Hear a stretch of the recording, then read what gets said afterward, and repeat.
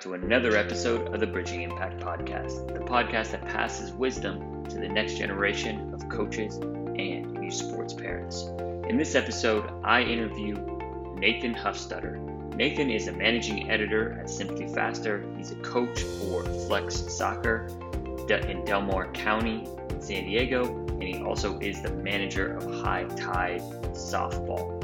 So, in our conversation today, we discuss the nuances of how to meet our athletes where they're at, the why behind coaching athletes, and how to design programs that work for all different levels of athletes. And without further ado, let's dive in. Hello, Nate, and welcome to the Bridging Impact Podcast. I'm thrilled to have you on today and have our conversation on the importance of obviously teaching leadership as coaches, but also the importance of multi-sport athletes and sharing your story of what, it was like when you were a kid to now there's so much specialization. So before we dive into the multi-sport topic, welcome to the podcast. Thank you. Appreciate you having me on, Justin. Happy to be here.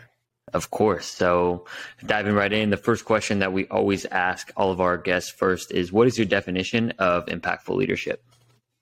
So my definition of impactful leadership is the ability to identify and define the problems at hand, and then from that, having the willingness to choose a course of action, the accountability to follow through on that and make sure that you are doing the things that you said you were going to do, and from there, motivating everybody involved to be part of the process towards your success.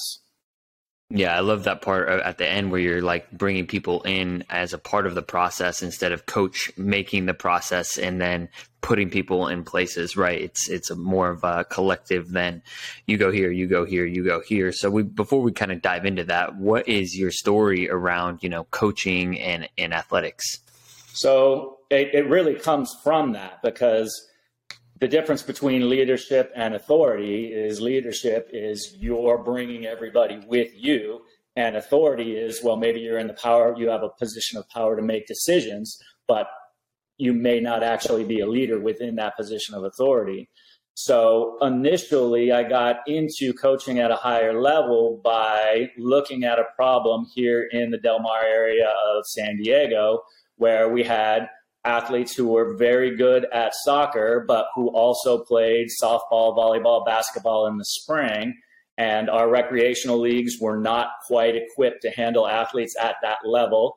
And the competitive teams in our area wanted everybody to specialize year round. So at the club that I work, I created a program called the Flex program, where we supported multi-sport athletes in playing at a high competitive level through the fall and winter, and then during the spring, released them from their obligation to the team and allowed them to play their second sport during that time so that they could fulfill the responsibilities to that other team that they had without feeling like they were missing something on both ends. So it really began with starting with, all right, here's the problem that we need to solve. All right, how do we bring everybody in to be involved in this? And here's the vision of it and how we're going to execute it. Yeah, I love that you brought them in again. But before we kind of dive into where you're at now, I'd love for you to share your story as an athlete, as a multi-sport athlete, and how that affects how you view the difference between specialization and playing multiple sports. So personally, I grew up playing sports in the 1980s where there was no choice. It was not possible to play one sport year round. That wasn't offered. Right. But then what we did in that time frame was during the fall for 10 or 12 weeks was soccer season. You played soccer.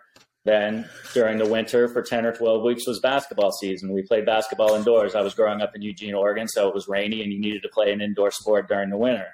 During the spring, you shifted over to baseball and you played baseball for 10 or 12 weeks. During the summer, you went to camps where you played all of these different sports. At various times, you had an ability to pick up another sport. So I also played flag football during the seasons when that was happening. And so with that background, I really enjoyed the fact that I was able to play multiple sports. Those sports did feed off of each other in certain ways, in that by the time I was playing in high school, the ability to jump off of one leg and dunk a basketball helped me be able to head soccer balls into the goal. The ability to track back on a pass as a football player helped me track back on fly balls and baseball, and those things kind of feed off of each other.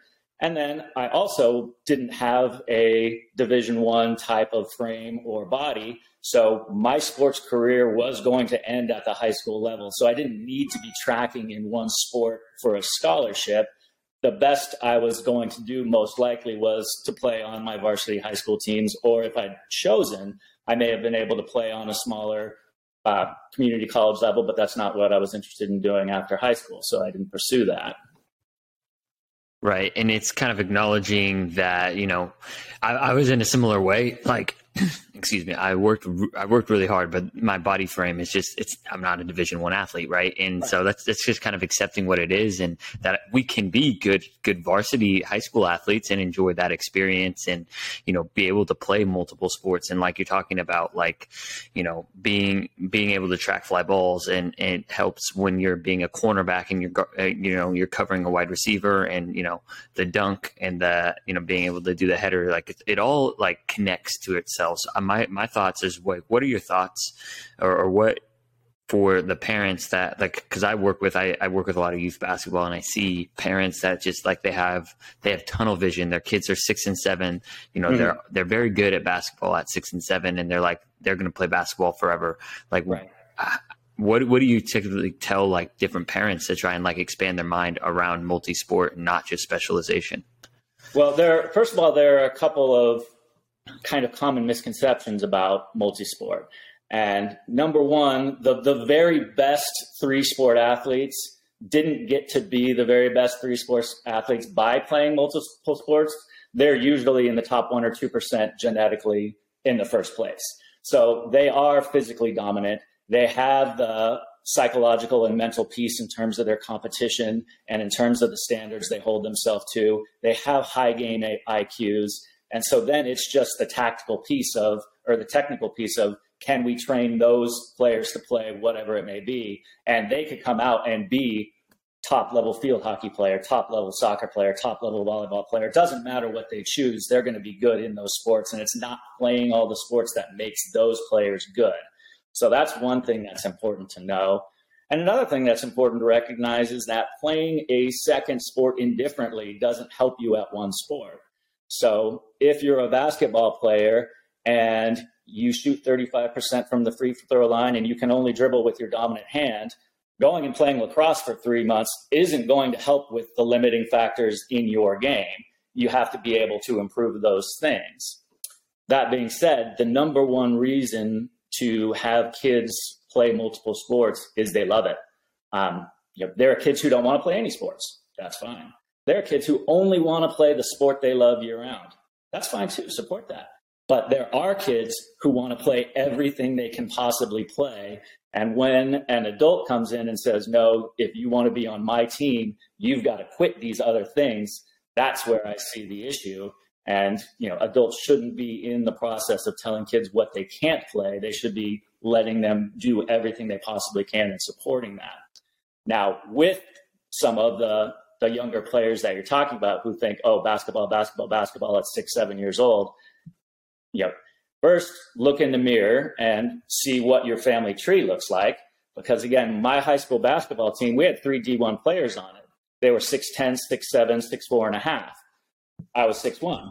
So, there's an end of the line that, when you look at what elite athletes look like, they have different body types and they generally come from different family trees. And so you need to know where you stand on that. Another important thing for younger players is it's a really, really long haul. Can you do what you think you're doing for the next 12 years before you even get to college? Because if you're in the grind at 7, 8 years old, after 3, 4 years, that grind is going to run its course and they're going to want to do something different. And it's a shame if they choose to do something different before they've had a chance to peak in that sport that maybe they will be really good at. But by 12 or 13, they've been like, this has been my job for the last 4 years. I'm going to pick up skateboarding. I'm going to pick up the guitar. I'm going to do something that gives me a little bit more freedom because being in a really intense sport, one of the things that coaches do is they take away a lot of your freedom and put you into a system. And once kids start pushing for their own freedoms, then maybe you lose the ability to actually peak in that sport you may be very good at over time. I like the idea and the notion of creating this awareness around it. Like not sports specialization is not technically bad if, let's say player in middle school, he or she, they love basketball or they love soccer and that's what they want to do all year round. So it's not a bad thing that they don't play baseball or softball. But for those that are probably like ourselves, that wanted to play basketball and baseball, and then, let's say my coach at the time, he's like, oh, you can only do basketball, you can only do baseball, right? Like that probably would have frustrated me and again, like limits that choice and that freedom. And I know that's the program that you're doing is multi-sport, but I'm curious how you create, honestly, just freedom in general with, your practice structure or how you coach. Sure. And like, to your point, it really is important to note that there are kids who eat, sleep, and breathe a specific sport, and they should have a system that supports that. And if you eat, sleep, and breathe soccer, do it. And that's actually the route a lot of players take to the elite level is that. But again, you're talking about a minuscule percentage of the population. So within my system, what my teams do is it's important to create kind of a notion of seasons that reminds me of what seasons used to look like back when I was playing youth sports in the 80s. And you knew, all right, this is this season, this is this season, and this is this season. So I have a multi-sport soccer team and a multi-sport softball team, and all of the players do different things. And at different times of the year, we are in season, and this is what you are doing. So in the fall, we are in season for soccer. Right now, we practice 2 days a week. We play a competitive soccer game, usually both Saturday and Sundays, sometimes just one day out of the week. That competitive season runs through Thanksgiving. Then we have a postseason where we play postseason tournaments and enter those tournaments. And again, the primary obligation is to be available for the soccer team during that time. At that same time, there are players who play volleyball, basketball, and softball. And for those sports, they may go to one practice a week. Maybe they play a less competitive game during the week around our soccer games. And then as we go into the spring for the soccer team, I designate that now this is our off season. We come out and we have a kick around on Mondays. We'll take a month off. Maybe we enter a tournament a couple flights below what we would normally be if everybody's available, but the competitive stress is lower because you can only be game ready in one sport at a given time. And while we go into the off season with my soccer team, we are going into the in season with my softball team where they are then. Now you're competitive ready on the softball season, and the expectation is you will be at everything that is required for the softball team, and you can have that second sport that you pursue, but you have to be all in on one thing at one time. And as long as everybody has the freedom to be all in on one of their sports during its primary season, everybody is able to feel like, yes, I'm getting everything I can out of this one sport and still supporting it with a second or even a third sport. Right. I like this notion of seasons, and I've been thinking about that the same way because I recognize that like AAU, at least specifically AAU basketball, and it's probably similar for soccer, and I know it is now for baseball as well. They don't stop. There is no off season. And so like I mean, I kind of know what some of the benefits are, but can you explain some of the benefits of what an off season are? Sure. I mean, first of all, with those never-ending seasons that exist in specialized youth sports, some of the kids don't understand when it's important to really focus in the first place because from January 1st to December 31st, they're in tournaments, they're in games. So when does it really matter?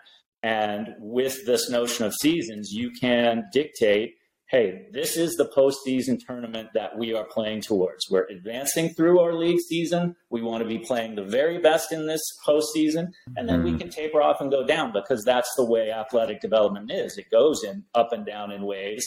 And you may want to just be going linear, yes, yes, yes, yes, playing all year. But the reality is you're going to have your drop off whether you like it or not. So you might as well write it into your model because it's going to happen in one way or another. So having that ability to have kind of designated seasons lets the players know, all right, this is when we're really dialed in. This is when I expect your absolute highest commitment and highest focus. And then as they shift from one interest to another, it helps their motivation because, oh, hey, now I get to do something different. And for those who don't work with kids, it's easy for adults to be focused on something all the time, but kids really, really thrive on variety. And you see it at the practice level. If you just do the exact same warm-up every day for 2 months, by the end of 2 months, they've stopped doing it with any intent. It's just, they're just going through the motions. If you do the exact same season forever, at a certain point, they're just going through the motions. So you have to continually add that variety in, and having that variety of, all right, we were playing softball 3-4 games a day, very, very intense. It's a very individual kind of sport. A lot of moments of failure, a lot of moments of being kind of in the spotlight. And then all of a sudden, hey, now I transition to soccer and it's a little more dynamic. It's a little more team oriented. I can get some of my frustrations out. It's more contact oriented. I'm actually up against the players that I'm playing against. Same with like basketball. So you can go from a sport where you're separated from your opponent, like softball, volleyball, whatever, to a sport where you're face to face with your opponent, and you get that variety and you get those different kinds of impacts from each different sport.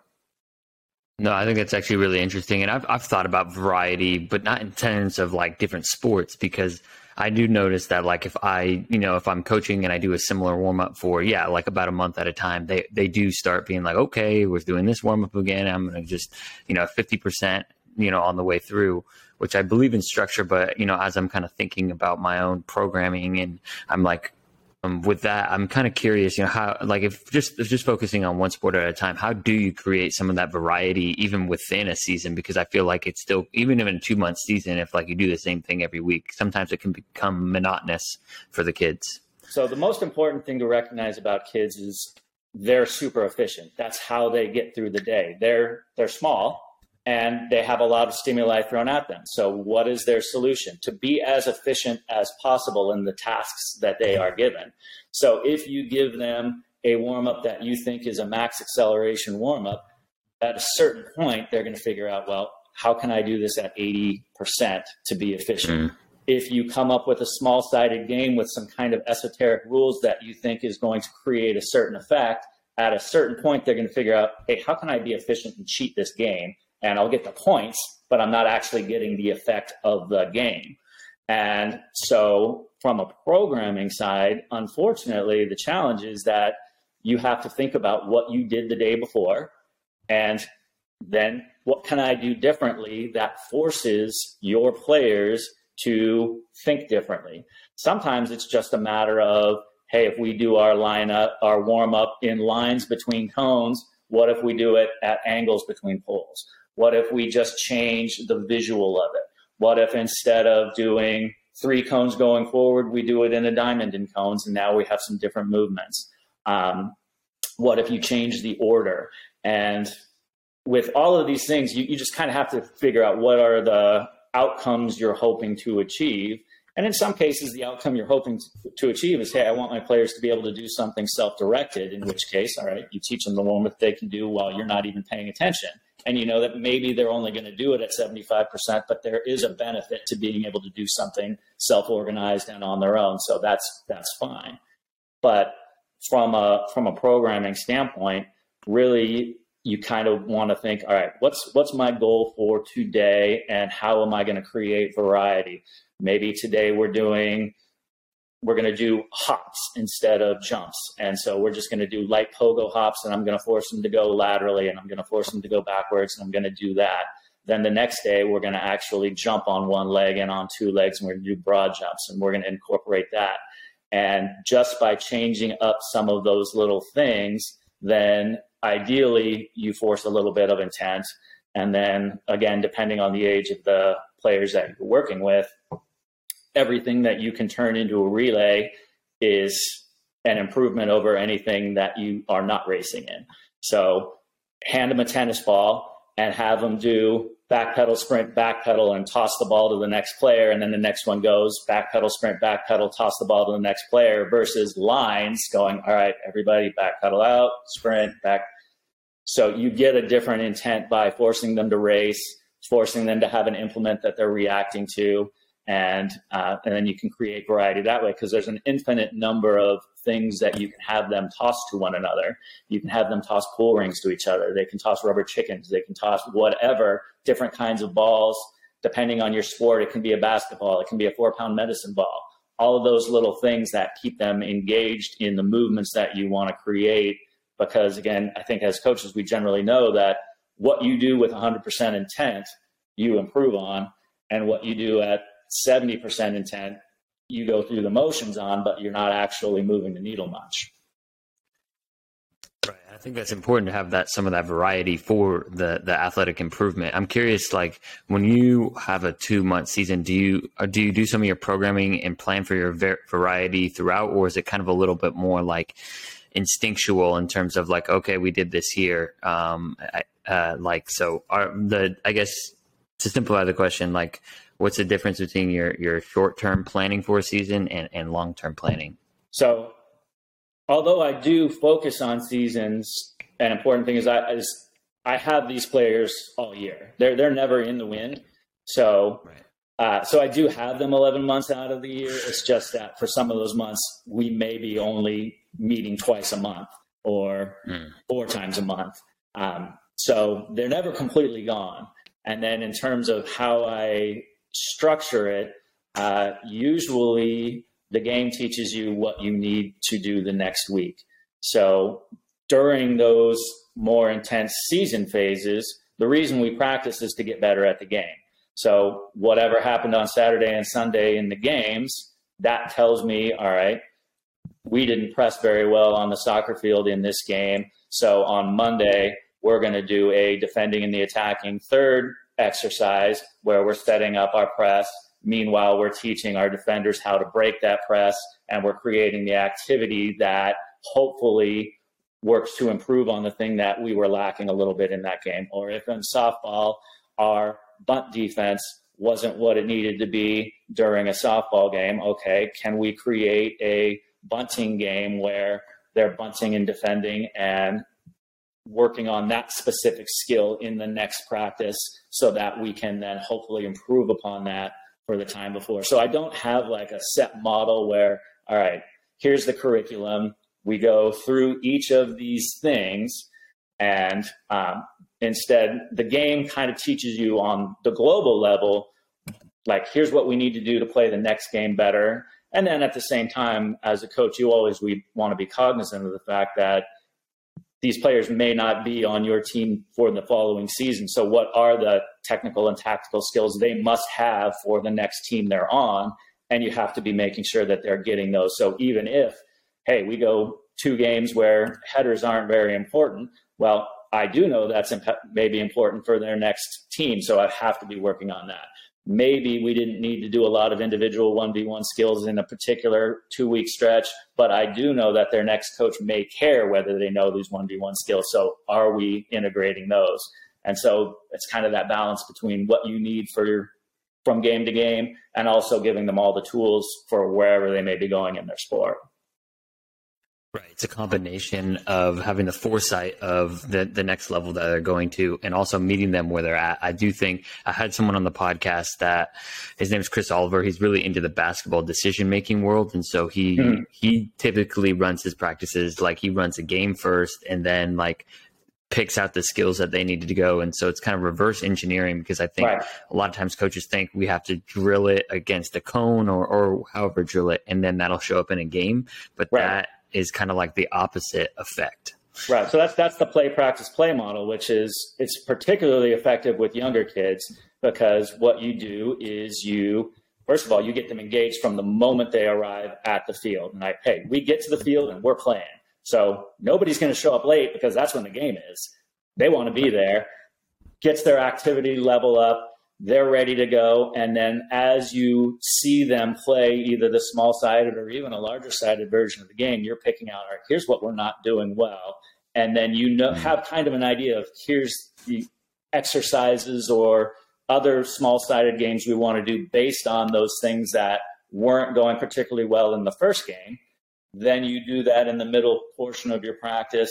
And then in the final portion of your practice, you repeat that first game and see if you're doing those things better on a technical and tactical level. And that's definitely an effective way of coaching. And it's important because the ability to do any skill at speed in the right moment, making the right decisions, those are really critical. And I stole a concept from Raymond Verheyen, who's a Dutch coach, that I tell all of my teams that every sports action begins with first communication. So you need to be talking to your teammates. You need to be reading the visual stimuli of the game. You need to be listening to the visual stimuli of the game. You're taking in information. Then you make a decision based upon all of the information that you've been given and that you've taken in. And then number 3, you execute. That's when you actually perform the skill. And if there's been no communication and if there's no decision making, then you can't execute properly. So it all goes in that process. And so the way that you can train your athletes to follow that process is essential. Right. The play is the opportunity to learn, to consume that information and then make a decision, because when you're just going through the motions in terms of drills, a lot of times it's like you're executing, but you're not learning what to execute on. And I've become pretty keen on that in terms of like when I'm doing one-on-one trainings, when I'm working with someone one-on-one, I realize I have to be the defender that they have to start reading and making decisions on. So it's definitely been something I've been trying to learn and implement as well. I'm curious though, you talked about like a lot of coaches, especially varsity coaches, really want players to be specialized. And I know that's something that we talked about on the pre-pod. Have you got any like pushbacks or challenge from other coaches that you're kind of feeding your players into regarding your program? So definitely, yes. And it's a huge challenge because, like you say, there are coaches that want players at the highest level to drop everything and play for just that team, that sport all year round. Right. And the players that I'm currently working with are in middle school. So with 7th, 8th graders, they still have options open to them. And for a lot of the ones I have who are particularly athletic, they do still have the ability to write their own ticket. And if they roll up to the field, no one's going to say, we don't want what you're selling, because they are in the top 5% athletically in their age group. So they do have options that remain. When you're looking at higher level sports, there is a point where if somebody is kind of on the verge of being able to maybe play at the college level, but there are things that they're missing in their game, it is perfectly reasonable for a high school coach to say, look, if you want to play at the next level, you need to drop what you're doing and get on a weight program. You need to be lifting weights in the off season and not doing this other sport that you think is fun. Or if you want to play at the next, or you're the 8th man on my team, if you want to crack the starting lineup, you need to be able to shoot this percentage from the 3-point line. You need this skill, and this skill, and you need to put the time in to get that. And then the player can say, well, I'm fine being the 8th man on your team while I also play this other sport. That's then their decision. But it is a reality that there is a point where if you want to go to a certain level in your sport, you may need to devote other amounts of time to the specific skills or to the physical preparation or to whatever it is that's not quite getting you to the level you need to play at. Currently, my daughter's a high school junior. She was the varsity catcher on her softball team, and she last year was on the JV soccer team, and she'll probably be on both of those teams again. And it's totally possible to play multiple sports in high school, but it requires discussions with both coaches. It requires an understanding that maybe you lose a little bit of skill in one by playing another. And that's just, it's kind of case by case. Right. And I kind of what I'm hearing is that it's ultimately at the end of the day, it's the decision of the athlete, and I think it's a life skill to be able to prioritize, do you want to be in the starting lineup? Do you want to maybe go to the college level, or do you want to just enjoy your high school experience? You have friends on your softball and your soccer team, and you just want to play both. And that's what's most important to you. So I'm curious, do you like allow for conversations that those probably happen a little bit like off the practice field, but how do you develop some of those, like self-awareness skills for athletes? So with my players, we do all kinds of goal setting, and starting with, what's your basic commitment level to the sport? Are you even committed enough to play at the level that we want to play? This is the expectation. Okay, good. You've got that done. All right. Now that you have that basic level of being committed or compelled within your sport, now where do you want to go within that sport? And for the ones who begin to identify, hey, I want to play on this ECNL soccer team. All right, well, here's the route you need to take, and it's going to be off of my flex team. It's going to be in this direction towards that ECNL team. Or, hey, I want to be a college softball pitcher. Okay, well, then you can do multiple sports here at the middle school level, but there is going to come a time when you need to be pitching against the best hitters available most of the year. And so to play on that to have that experience, you'll have to go on to a larger team that travels even further, and that may need to happen. And that depends really on each player's goals and depends on what you want as a coach. So for me as a coach, the reward is not in the moment. It's 4 years from now, seeing where they are. So with the players that I coached 6-7 years ago when they were in 6th grade, 7th, 8th grade, now the reward is seeing them playing on their varsity field hockey teams, playing on the varsity soccer teams, going on to college. And it's not so much what you do within that individual moment, and then having those conversations with the players. And it's hard for the players, but it's also with the parents. And all right, realistically, what do you want from your child through their athletic career? Realistically, what are you looking for in terms of their college experience? And with where I happen to live demographically, this is not the way that most of my players will get into a school. So it's a completely different conversation with other coaches in other areas where your sport may be your ticket to be the first person in your family to ever attend college. That's a totally different thing than coaching in Del Mar and San Diego, where their parents are going to be able to pay for them to get into school as long as their grades are there. So it's not the sport that's their ticket in. And it really depends on who you're working with.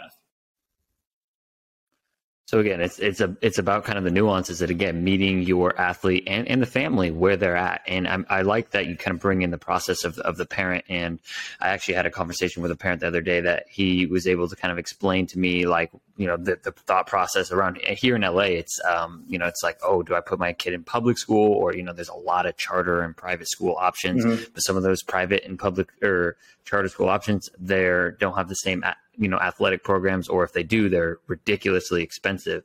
So It's like, it is navigating that, kind of like dynamic of like, what do you want for your kid athletically, but how do you want to set them up academically and career wise? So I can't imagine. I mean, I feel like as a parent, you're probably going through that right now. Yeah. And it's also important to be realistic with some of the parents who don't really know what it is to be a college athlete.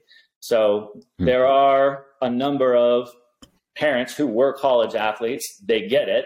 Their kids are kind of tracking in that way. Genetically, obviously, 2 college athletes have a child, and that kid has a genetic advantage, most likely, in terms of their natural athleticism. Plus, their parents understand what it's like to play at that level.